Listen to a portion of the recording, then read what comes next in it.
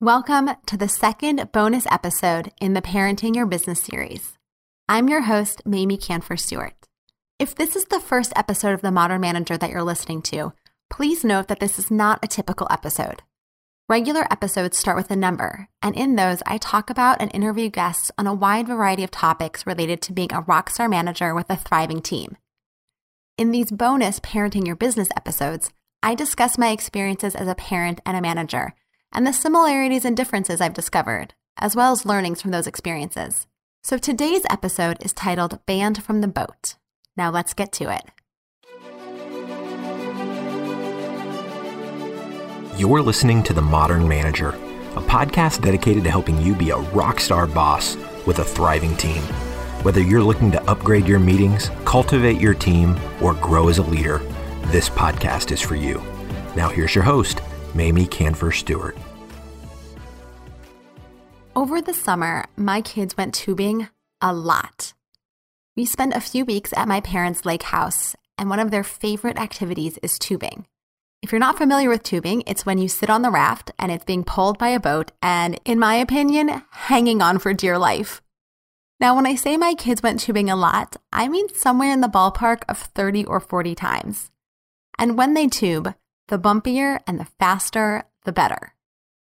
My older daughter will let go so that she can move her hand from side to side like a snake, requesting that the driver zigzag, which then forces the raft to swing side to side over the wake and back again, which often causes the raft to hit a wave and literally take flight. I have seen them go 4 or 5 feet in the air on this tube.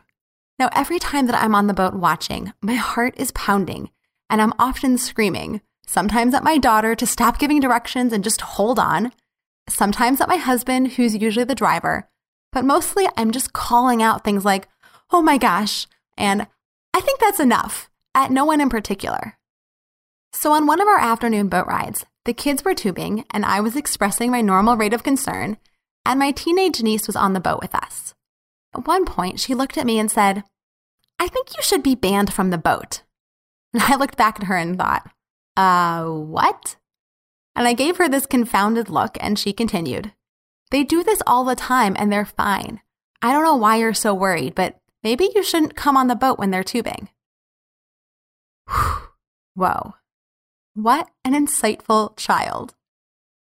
It's true that of the 30 or 40 times that they tubed this summer, I was probably only on the boat for 5 or 6 of their rides.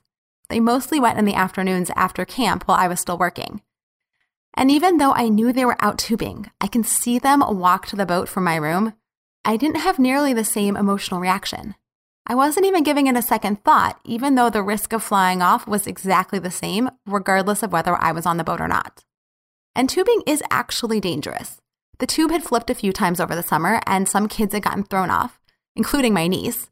But thankfully, no one was seriously injured. They all have to wear life jackets, and the driver has a rearview mirror, plus there's always a spotter who keeps an eye on the raft. So I reflected. Why was I so caught up worrying when I was on the boat, to the point of making those people around me quite annoyed? And yet, when I was sitting 30 yards away, it hardly concerned me at all. Well, when you're paying attention and looking closely at something, it's hard not to scrutinize and respond. That old saying is true. Out of sight, out of mind. So what does this have to do with management? You may have picked up where I'm headed. What are those things that you're too close to as a manager? What projects or work are you checking in on too often, maybe to the point of micromanaging? When are you giving too much input, too much direction, or too much advice in ways that actually aren't helpful for your team? Sometimes we need to give our team members more space, more leeway, knowing that they might not do things exactly the way that we would have, but also trusting that it will get done appropriately. Of course, the direction and guidance needs to be clear. Just as the kids had to wear life jackets, even if they didn't like the color or the way that they felt, you have to set boundaries and have clear expectations. But once you've set those parameters and established the vision of success, maybe it's best to get out of the way.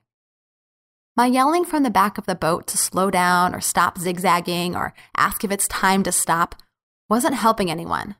My husband knows how to drive a boat. My kids know how to hold on. I was just stressing out. What they and what I needed was some space so they could have fun without the paranoid mom, and I could keep those extra 10 years on my life. So what projects might you be overly involved in? What have you delegated but perhaps are still too invested in? What areas of your work might benefit from some space? Thanks for checking out this second episode of Parenting Your Business. If you liked it or can relate, please let me know by emailing me at mamie@mamieks.com or leaving a review. I plan to release these bonus episodes every few weeks, so stay tuned for more if you liked it. Thanks for listening.